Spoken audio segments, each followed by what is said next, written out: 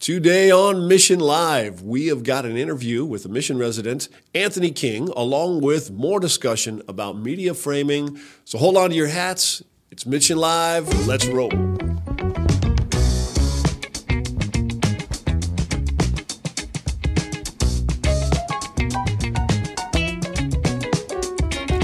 gotta love the music. I think it's just so good, this background music. Hey, prepare yourself for heavy framing and emotional manipulation over the homelessness and homelessness this election cycle. It's gonna be amazing to watch.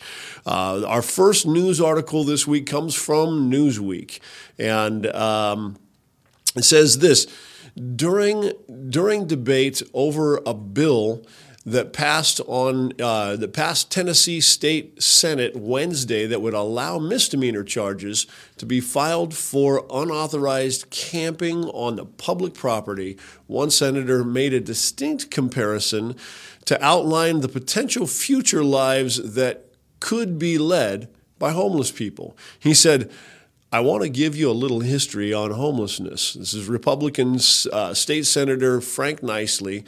He says, in 1910, Adolf Hitler decided to live on the streets for a while. So for 2 years, Hitler lived on the streets and practiced his oratory and his body language and how to connect with the masses, and then went on to lead a life that got him in the history books.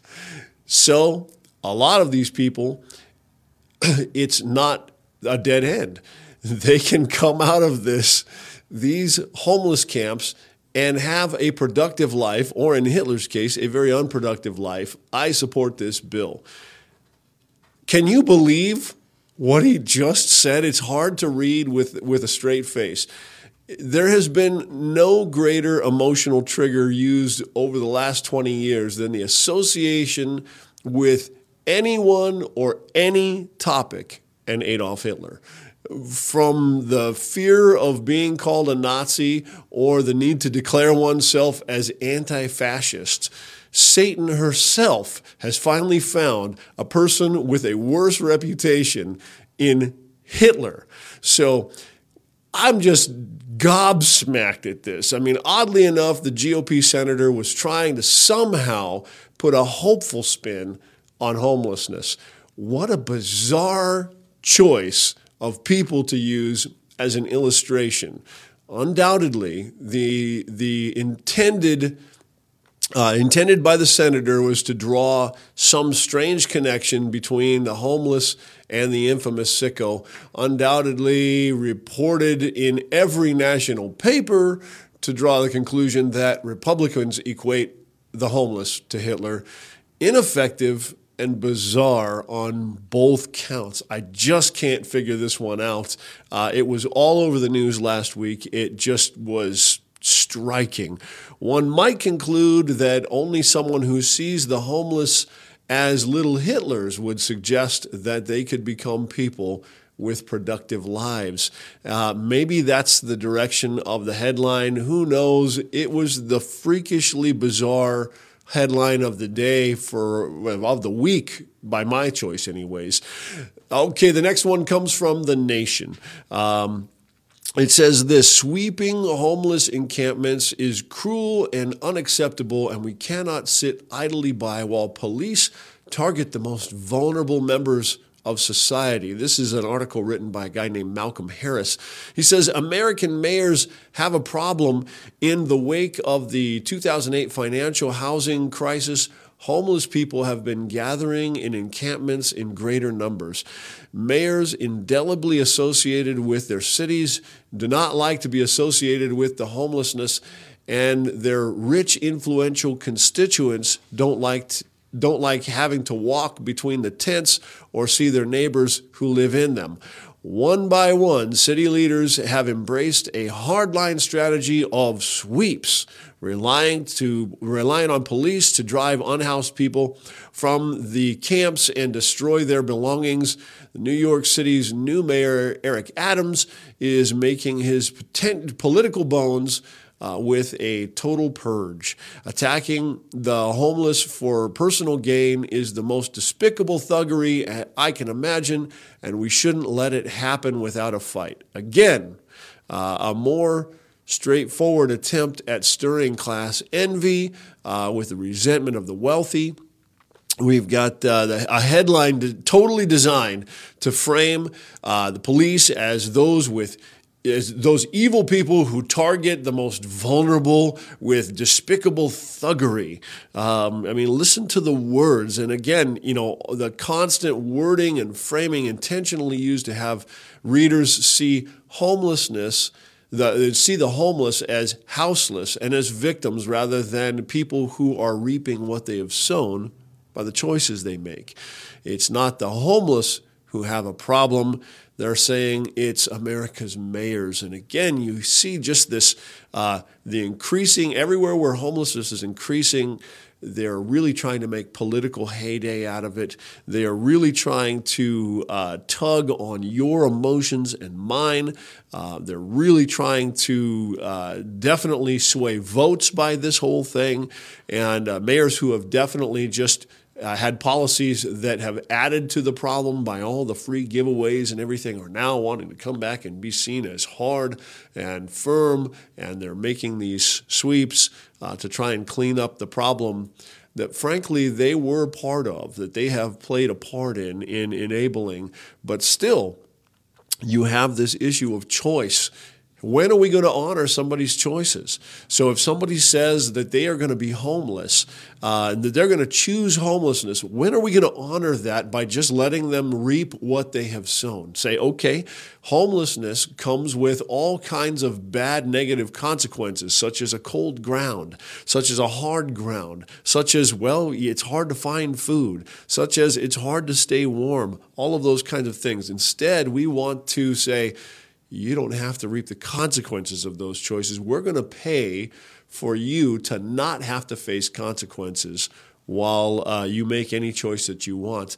Our nation's moving in this direction left and right, and boy, oh boy, are we going to have a fun election cycle. Hey, we have got our interview coming up, but before that, we're going to do a little video of a person that graduated through our program named Crystal, who did a great job during her stay here. Let's see what that entails next. My name's Crystal Shaw, and I'm a current resident at the Mission in Grants Pass, Oregon. I've been there 4 months, and I'm leaving in 2 days. Crystal came to the Mission in October. She was just about 2 weeks sober from using drugs and alcohol. And she came in with the intention, of course, to better her life, but to get her 2 daughters back. I haven't had my kids in like 5 years. They were with my mom and dad. Started doing my classes and at ADAPT, parenting classes, and then I started getting unsupervised visits with my kids. While at the Mission, Crystal really got to get back in the swing of a schedule that a working person would have. She utilized parenting classes. She built a lot of skills, I believe, as an individual and as a mom. They got returned to me November 30th, so they've been with me a solid 2 months now. As the children's coordinator, I got to work really closely with Crystal in her parenting, as well as her girls, Mariah and Destiny, in our 30-day program. And they set goals like improving grades and various things, and they knocked them out of the park every time. They were really determined. I think their success is in part due to watching their mom and how dedicated she was to bettering their lives, to gaining independence. Oh, I'm moving out to the ADAPT apartments, a really awesome place, fully furnished apartments for me and my 2 daughters. Crystal was honestly an ideal resident. Amy and I talk about now, can we have more Crystals? Because she really was just so dedicated to programming, to taking care of her kids, to getting jobs, and just getting back on her feet. And that's ultimately what we want, is for residents to be as motivated as Crystal was. I've changed a lot. I feel like I'm a better mom now than I used to be. I do want to say thank you to the donors for making it such an amazing place to help us single moms and dads get on our feet and get our life back together. To the financial supporters of the mission, I'd like you to know that your money goes directly toward helping residents like Crystal go from homelessness to independence.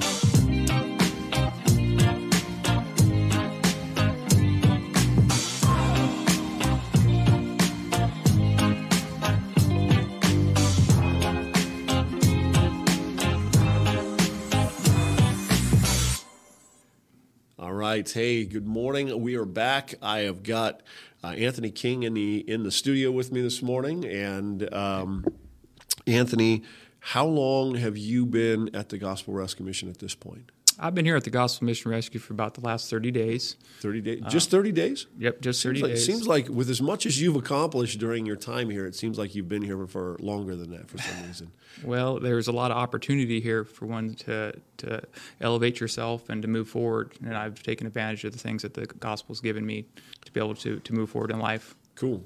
Well, so we just saw a garden video, and that's really where I've seen you the most, as far as just around the facility, just hard working out there in the garden. Are certainly our raised beds take some wear and tear from season to season, and they look fantastic out there right now, man. And I appreciate a lot of that's due to your hard work on that. Well, I appreciate that. It's been a group effort, though. Everybody here has kind of helped to keep good spirits, and I've had leadership from the main gardener here at the institution. Yeah, David James. Yeah, and he's been pretty helpful, kind of explaining what was in the past, and so how we can have a fruitful year this year. Yeah. We've improved the soil and improved on part of the layout, so we're going to have some weed barrier and things this year will help us keep a lot of productivity in the garden. Yeah, that's great. That's really great. So, well, maybe for those who don't know you here, can you tell me a little bit about your story, about kind of what landed you in a Gospel Rescue Mission? Yeah, after a long life of really selfishness and battling with some alcoholism and emotional problems within my family, I got to the point to where I really was focused only on my own agenda, and I ended up, disgracing, my way of life and offending a lot of the people around me, and so I ended up losing everything: my home, my job, wow, my wife, my kids, and I got in a position to where I had to make a choice. And it's taken about 6 years now of hard work and dedication, and I've come back around and been walking with the Lord. And so when I came to this town here, I thought, how could I be of use and where can I stay? Yeah. And the mission was available to me. And so I came through the doors, and since then I've been working forward, and I was able to actually get closer to God while I've been here. Been able to reconnect with some of my family. Good. And it's just been a very positive and fulfilling experience. Nice. Did you were there any did you have any reservations before coming to the mission? Oh, absolutely. Like what kind of things? The same stigmas that I myself had before when I was a younger man, when I was working hard and doing good, I'd look over at something like this, a mission or homeless, and I'd say, those people are the ones that are below. Those people are the troublemakers. Those people are the ones that have some backstory that's horrible or heinous, or any excuse to elevate myself in that moment. Right. And then the life hits you, and you realize how much of a hypocrite you've been, and you come back around, and you think of the door, and you think, now I'm going to go into that place, but you have to take a leap of faith and move forward, because the word in the hand was always there, and so I came through the doors thinking that I was going to come in and get Bible thumped, bunk to the head. Yeah. But I came in and instead I found a welcomingness, and I found fellowship. Good. And it's been something that it was something that at first I did not want to do, and I was scared to do. Yeah. But it was the best decision I ever made in my life, walking through those doors. Wow. Well, that's great. Well, and you're one of those guys that really come in and hit the ground running. I mean, there's when we get people that come in, kind of, they've got a broken idea of what is going to happen here. They've got a broken idea about how to fix kind of the life that they've got messed up, and a lot of times their ideas kind of clash with ours, and we've got to get them to kind of go, hey, let's just walk together for a minute. Let's kind of find a spot where we can come in sync with each other, and some common goals, some mutual goals, and then let's work that out, right? Let's between the two of us, and so the harder that they fight against that, the less comfortable their stay is. But you're one of those guys that just walked in, and it seemed like you were, God must have just had you in a place where you were ready, as far as I can tell, because, boy, look at you go. So what kinds of things have you been doing since you've been here?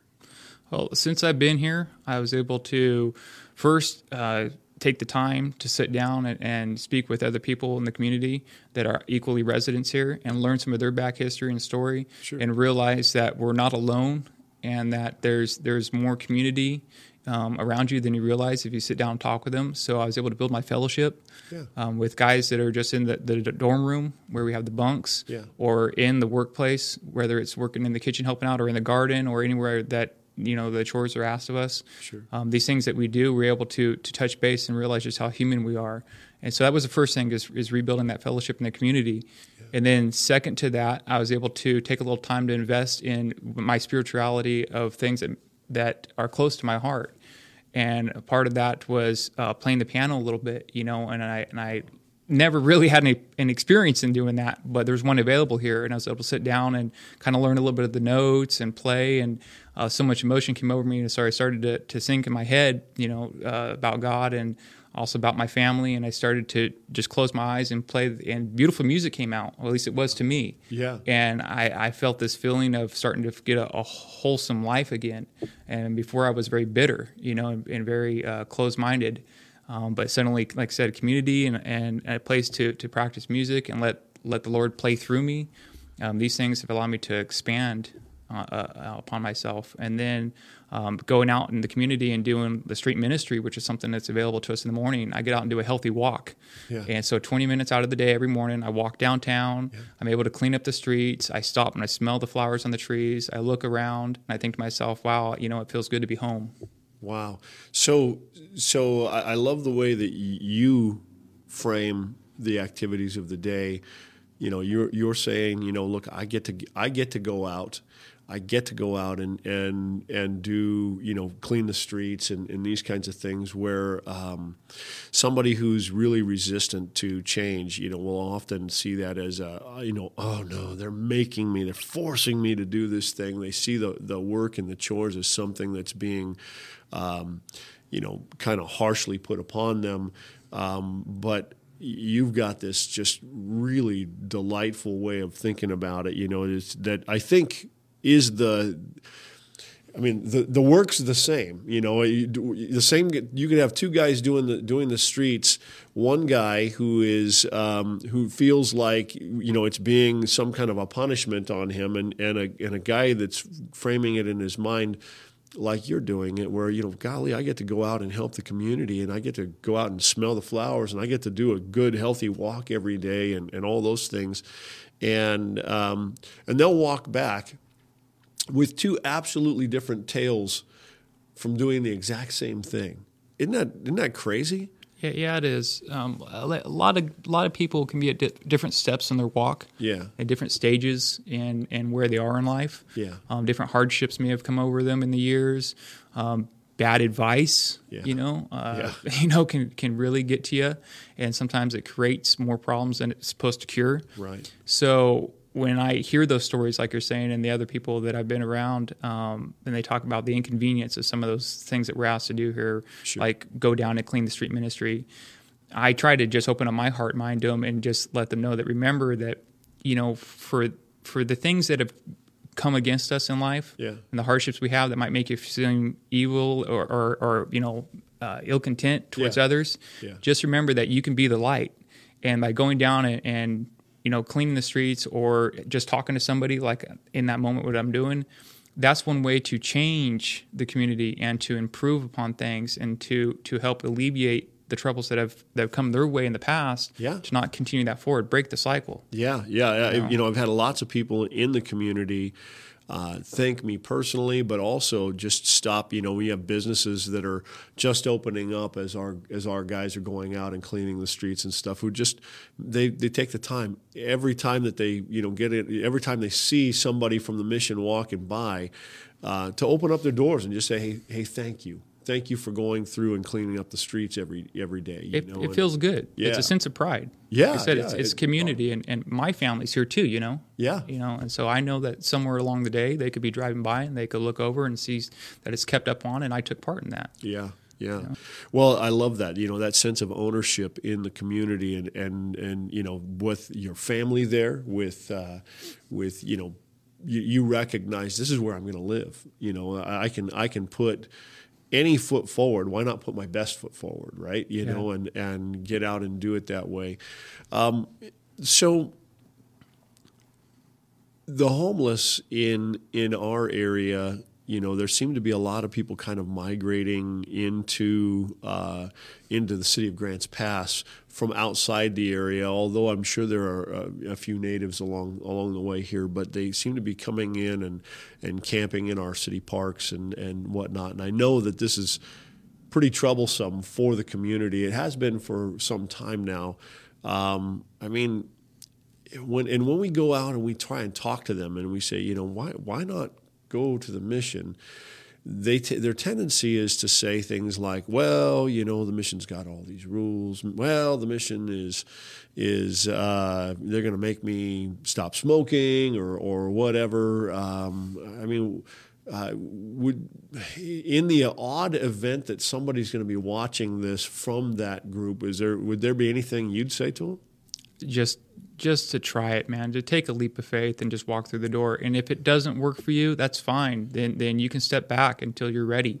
Right. But nobody's going to chain you down. Nobody's going to take you in and all of a sudden start to encircle you and give you pressure. Right. The idea is that the door is open. And if you just come in here and try it, you might be in that might be that moment in your life when things get better and you can move forward, but you won't know unless you try. Yeah. I can only speak for myself. Yeah. And at that moment when I first came in, that was that point where I decided that, I have to try. But it was absolutely terrifying. I didn't know what was next for me in life, how I would be received. You just got to try it, man. You just got to step through the doors. Yeah. I totally agree. It starts with just taking that leap into kind of the unknown.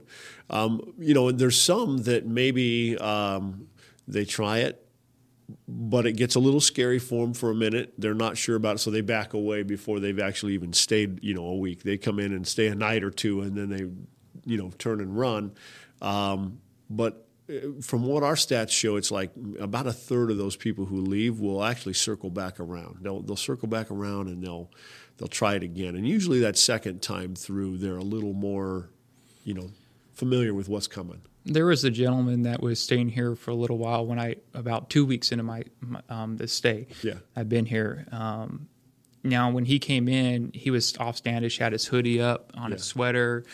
He was type of perception was given that you'd think, well, I can't trust this guy. He might try to take my backpack or, I'd keep an eye on him. Right. And, I started to go over and get to know him. I said, I didn't want to judge this person the way that I myself have felt judged in the past. And I started to ask him, and he eventually told me his name.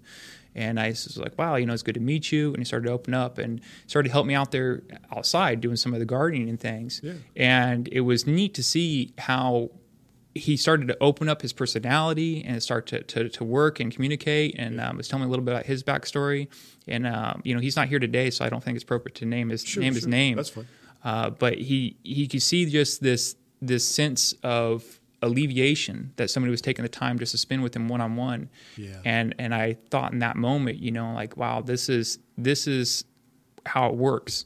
So for the gentleman, like you're saying, that somebody might come in and it doesn't work for them, and they turn around and they leave and they can come back. Well, it really just comes down to knowing that somebody cares and wants to hear them, And if we just give that to them the first day, then yes, I do believe that they come back around, because it's hard not to. It's hard not to feel that sense of community when you're here, and I would just want everybody to feel that. That's good, man. Well, I know for my experience, as I've been working with the men as intensely, and the men and women here both for the last 12 years, I've noticed that there's kind of like an ebb and flow sometimes within the resident population, and a lot of the time it depends on it's every bit as dependent upon the residents themselves. Like if I have a bunch of people who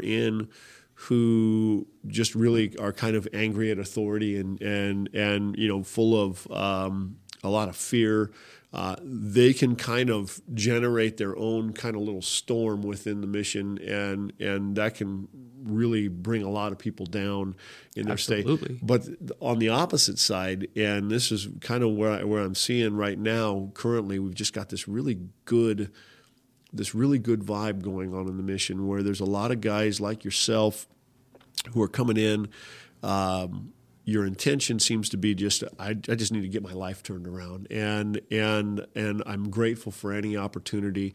And then along the way, because of that, and because of the humility at which you're coming to the table, you're able to approach other people with that same kind of humility that allows them to feel connection. And feel connection with you, have good conversations with you and other residents along the way, helps them drop their guard, and then what happens is you kind of get this little brotherhood thing going on in here that's really cool, man, and I love that. A lot of the things I dealt with in life when I was growing up, that contributed to my poor mindset and ultimately my bad choices in life, really came from not feeling that I had someone close to me that I can open up with and talk to. Yeah. Every human being, needs somebody. Yeah. Sometimes you have a church to go to that you can talk to someone, and sometimes you don't. It just depends on your background and where you grew up and who you grew up with. Right. And it's only now in this stage that in my life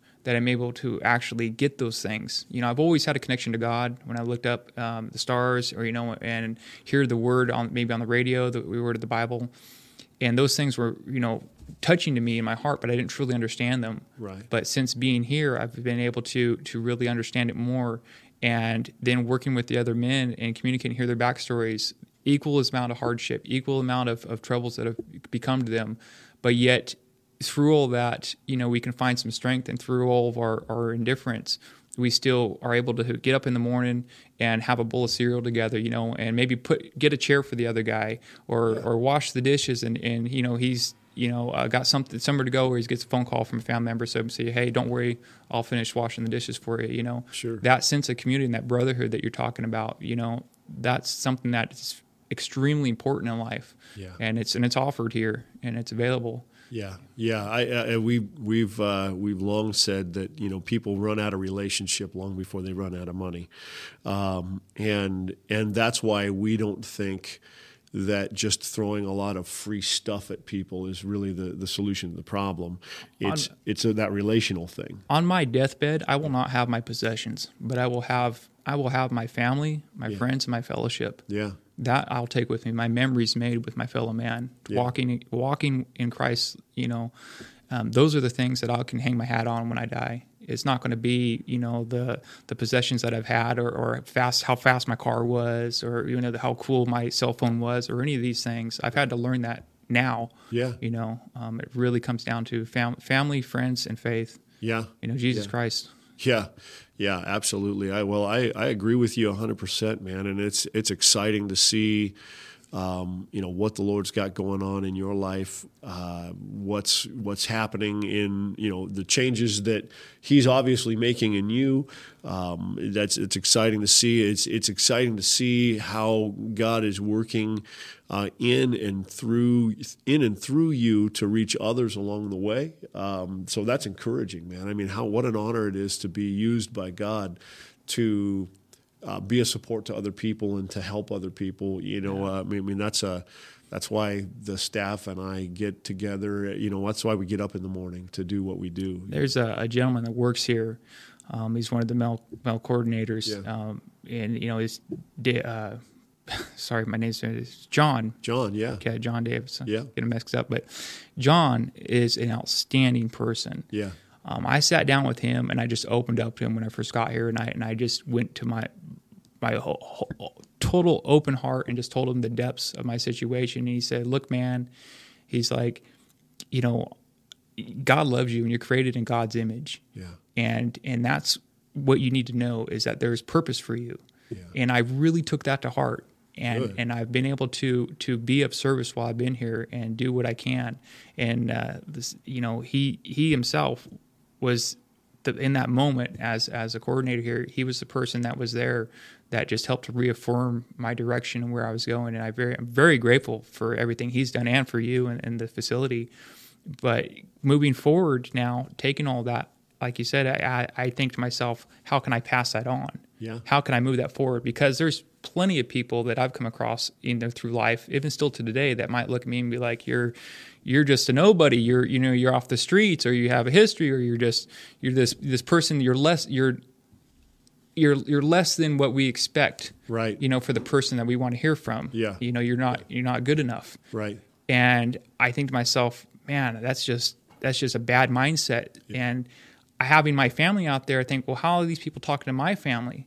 And how do I want my son and my daughter and my mother and my brother, how do I want them to approach and talk to? So I had to think to myself, I wanted them to be talked with love and kindness and respect. And so I made that choice, and it was reaffirmed through John there, to start to go around and talk with the fellow men around me and talk with the people I come across on the street and say, "Hey, how you doing today?" And just open up as a human being to them, in hopes that it comes full circle and that this world itself can heal itself. Because right now there's so much going on, with this short-sightedness and man, it can be better. It really can be better. You just have to make a choice. Yeah. And I've made a choice. And like I said, it's my journey myself isn't over yet. Yeah.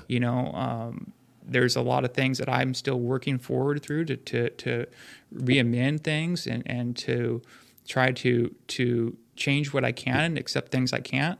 And until then, just be of service and try to be a fellow member of the community. Yeah.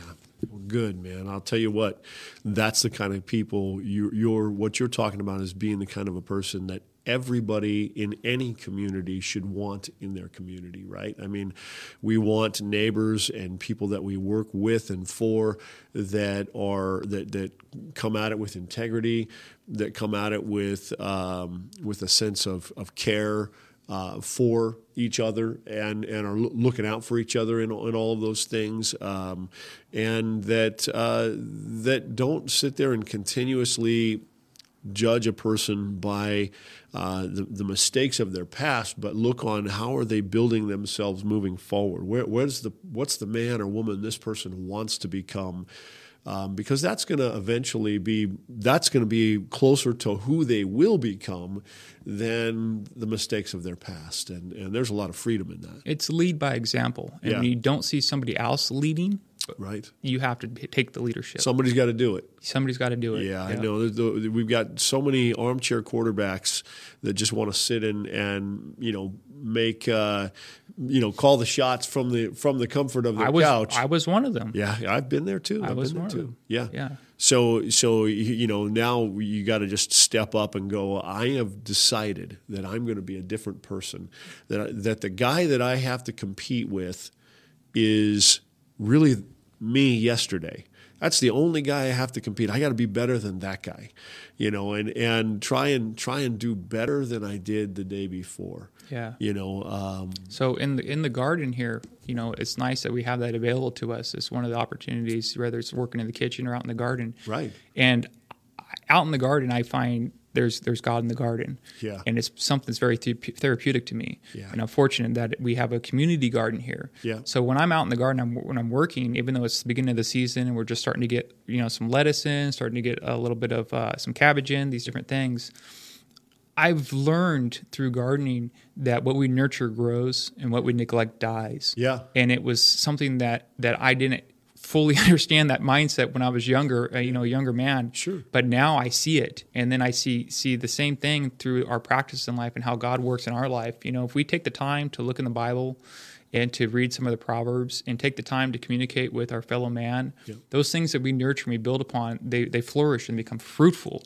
Yeah. And just the same, if we close that Bible, if I neglect the weeds and if I don't water the garden out there, or I don't take the time to speak with my fellow man about the word, or have open ears more than open mouth, then I find those things are neglected and they die out. And worse yet, they're replaced with something that you don't want, whether it be bad soil or a disease, or in our own lives, just a lack of faith or a spitefulness. Yeah. You know, and so I'm very glad for the program that we have here. And if anybody was going to come to this mission, as I said, just to take the leap of faith and to step through the doors, I also welcome them to come out and work in the garden. How cool is you that? know, yeah, come out. There's God in the garden. Yeah, and sure. And it goes back to the community too. What we grow here is donated. You know, part of it's used as a facility. Part of it goes back to the rock, which is here, and that's really neat to know that I'm able to provide for the people around me, that somebody out there is being able to nourish their family through my labors. That's awesome. Man, isn't that cool? It's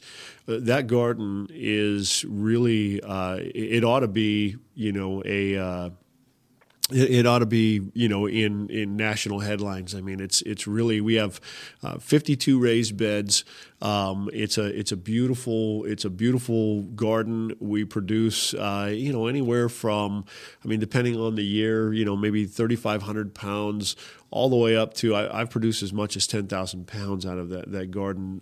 And it varies. Some days, some years it has great, you know, great production, and other years, because we can't find the people that want to work in it and everything, it gets overgrown by weeds and everything like that. And this year is going to be the year, I can tell this already. Is gonna be a good one. We have a good group of guys working it. Yeah. Myself, Bradley, David James, and hopefully some other gentlemen, you know, here that come through the doors to be able to help out. Yep. It's going to be awesome. That is so cool. Well, it's fantastic. Yeah, about 3 or 4 years ago, we had a couple of guys that were working it so well and staying on top of it that we actually took like a bunch of first place, second place, third places at the county fair with some of the produce that we came out of there, and I expect that this year will probably be a similar year. Yeah. Well, hey. You know, if there's some way that our audience, the people that are paying attention here, might pray for you, Anthony, is there any prayer requests that you'd have for them, that you just say, hey, you know, if you think about me as you're praying, ask for this. Anything comes to mind? You know, I have a hard time asking for things for myself. Yeah. You know, I mostly ask for the community, you know, for those that are in need in the community. But if I was being asked to ask something myself, it's just that I can continue to be of service to the Lord. Okay. Good. Well, there you have it, man. I mean, that's an honest prayer, and you can't ask for better than that. With, you know, in God's hands, we can do. There's nothing we can't do. I mean, you know, between, you know, any one of us, He gave us plus God. He gave us thumbs for that. Right. So exactly. we can do things. We're made to work, right? Just got to come to the table. That's right. You know, the table, right? Amen. Here. I'm in total agreement, man. Well, thank you so much for taking the time to visit with us. And my prayer is that there's people, you know, that are being encouraged by this, and that we continue to just serve many more Anthonys coming through. You know, we've got the doors open to do the kind of work that we do, so that people like you that are saying, I don't want to be this way anymore, I want a different life, that they have the opportunity to do what they want to do. It's never too late to come to Christ. Yeah. It's never too late to get your life together. Yeah. And it's never too late to make the decision. Yeah. Just the decision to be the example. And if you were down on the streets and you're in the gutter, or if you're somebody who's higher up in power and you don't like the way that the world's going, just make the choice and start to be that example, that good example, and hopefully it's with the Bible in your hand. Amen. Amen. Well, again, thank you. All right. Well, now is time for our ministry spotlight. We've got the folks from Salvation Army, so stick around. My name is Lieutenant Joe McBride. I am the commanding officer here at the Salvation Army in Grants Pass. My primary goal as an officer and for my ministry is to help folks get saved, to bring them to the foot of the cross so that they can meet Jesus, the author and perfecter of their faith, and to help share His love to those in the most need with the resources and all that we provide within this community to make sure that those resources that are given to us are able to be used to further His kingdom to the folks that we serve here in Grants Pass. Whenever people who come in through our doors daily, it's utilizing the resources that we have to make sure that we are meeting the physical and practical needs of those who come through our doors, because a lot of them come from different walks of life. But the mission is always the same, is to make sure that we are meeting the human and practical needs in Jesus' name without discrimination, and nothing but His love that is conveyed to those who come to us for assistance. Because it does sadden our hearts to see homelessness. It saddens our hearts to see just things that are going on within our community, because we don't want to overlook these, but we want to come alongside them and say, hey, how can we help? And that's what we want to do.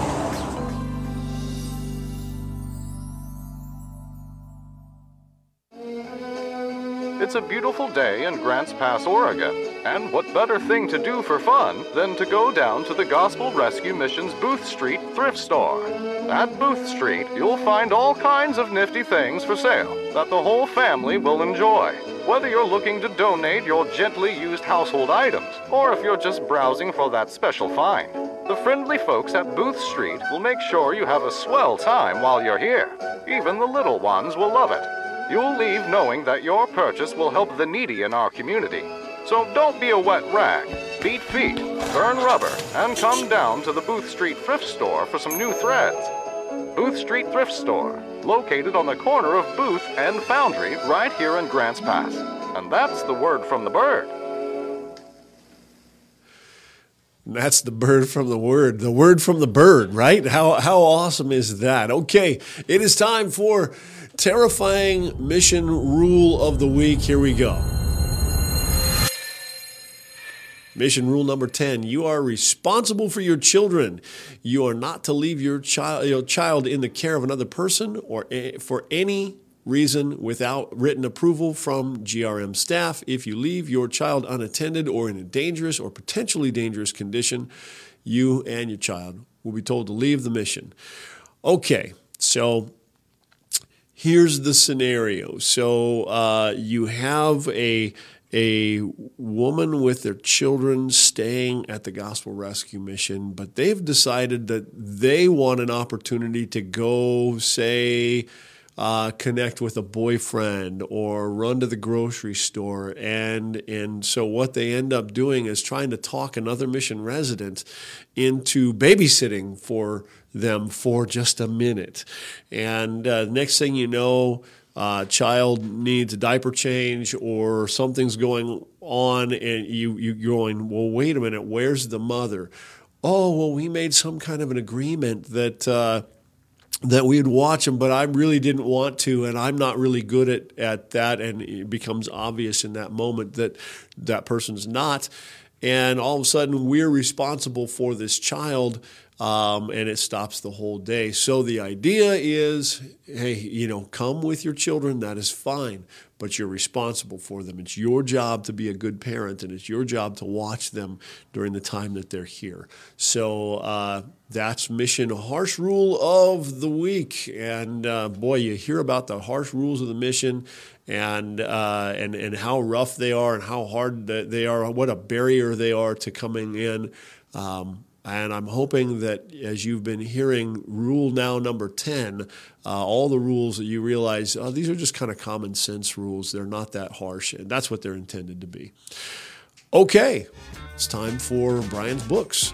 And today we are going over Crucial Conversations. It is now in its third edition. This is by the guys, used to be called Vital Smarts, and now it is Crucial Learning. This is Joseph Grenny, Carrie Patterson, Ron McMillan, Al Schweitzler, and Emily Gregory. And I can tell you this, this series, these guys have written several books. This is a group of sociologists who've come up with some real interesting things that help with group dynamics. They help with self-improvement. They help with all kinds of different things.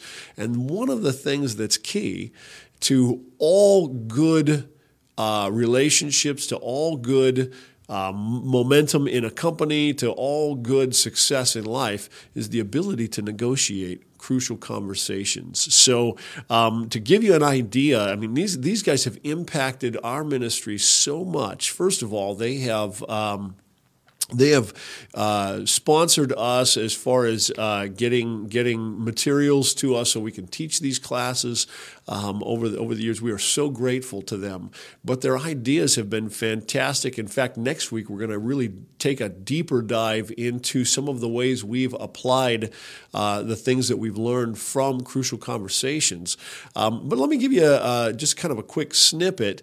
One of the things that they talk about is that if you're not willing to have or good at having crucial conversations are those conversations where somebody's got to say something, but nobody wants to because they're tense, they're hard, we're not skilled at getting in and out of them very well. And so what ends up happening is that people will move to what they call silence or violence. Now, if you looked at the homeless community right now and you were to say, what's going on out there? Well, they're isolating from one another so that they don't have these good conversations because they're not skilled at it.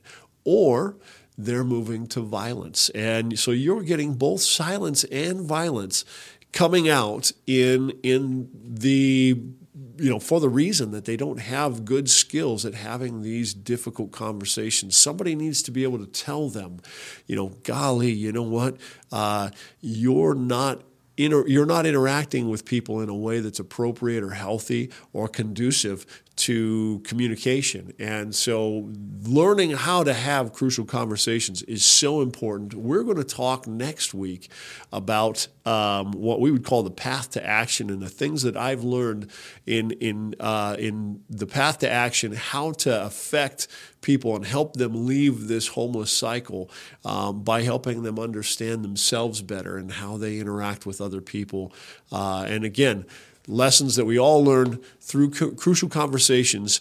This is the second edition. What I have posted there is the third edition. You can click on the link in the show notes below and buy it for yourself. We'll be talking about this. We'll be talking about Change Anything, maybe some of their other books, Influencer or Crucial Accountability. All of them very, very good books and worth your read.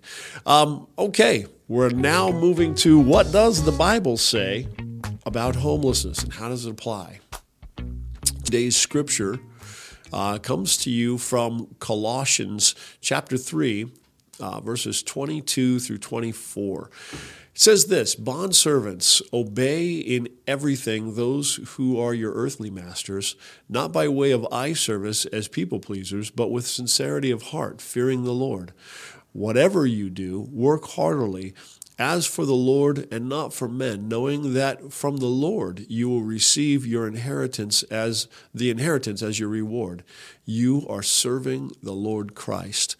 So one of the things that one of the reasons that we believe that Christianity really does provide the solution to the homeless dilemma in our nation is, in fact, because we see we understand work and service differently than those who would kind of like bait us into class separation and wealth envy and all kinds of different things.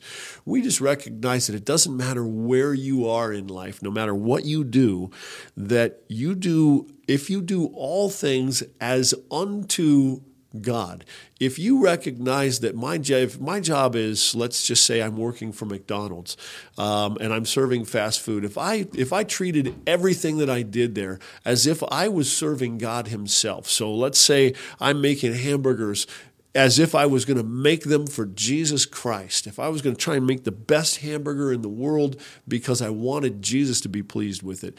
If I did my work, whether it was cleaning the bathrooms or just mopping the floor or whatever, if I was doing it as if I was trying to please God with my work, if I recognized that everything that I was doing was to please a God who's always watching, not just when the boss walks in, but he sees everything and he sees the condition of my heart from the inside out. And he's always challenging me at that level. Now, if I did that at McDonald's, I'm telling you right now, everybody would be flocking to McDonald's because that's the kind of integrity that would go into the making of that burger. And it's the same way with everything. If people made shoes as if they were making them for Jesus himself, boy, oh boy, whoever made those shoes would be making the best quality product anywhere. And then all the way up to the CEO. If you're the CEO of a company and you're going, golly, I'm the one in charge of everything, and I need to treat not only my board of investors as Jesus, but also every single employee that comes beneath me, that I need to treat them and recognize that, man, I am reflecting Christ to them, but I'm also serving them as if I'm serving Christ. See, we all submit to each other. We all work together in as if the Lord is watching and paying attention and concerned with every detail of everything we do. Bondservants, obey in everything those who are your earthly masters, not only by way of eye service as people pleasers, but with a sincerity of heart, fearing the Lord. And surely we heard that even today in our interview with Anthony. We heard that, here's a person that's going out into the streets, doing our street ministry, but he's doing it because he knows that there is a God in heaven who's watching over him and understands that even if he doesn't get his reward immediately now, he knows that nothing's missed on the Lord. He will be rewarded for his good work.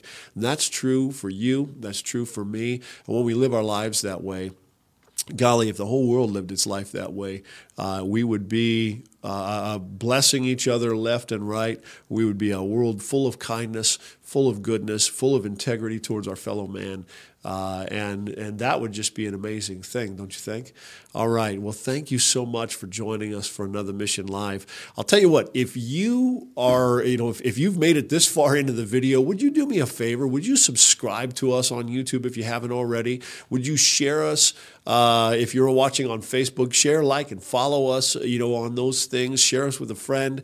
Maybe create a link and send it to somebody in an email if there's something that really struck out to you. Also, would you do me a favor? If there's something that really moved you in any of this that you want a further discussion on, would you just make a note in the comments and go ahead and put it down there? Because we want to talk about things that are interesting to you along the issue of homelessness along the way.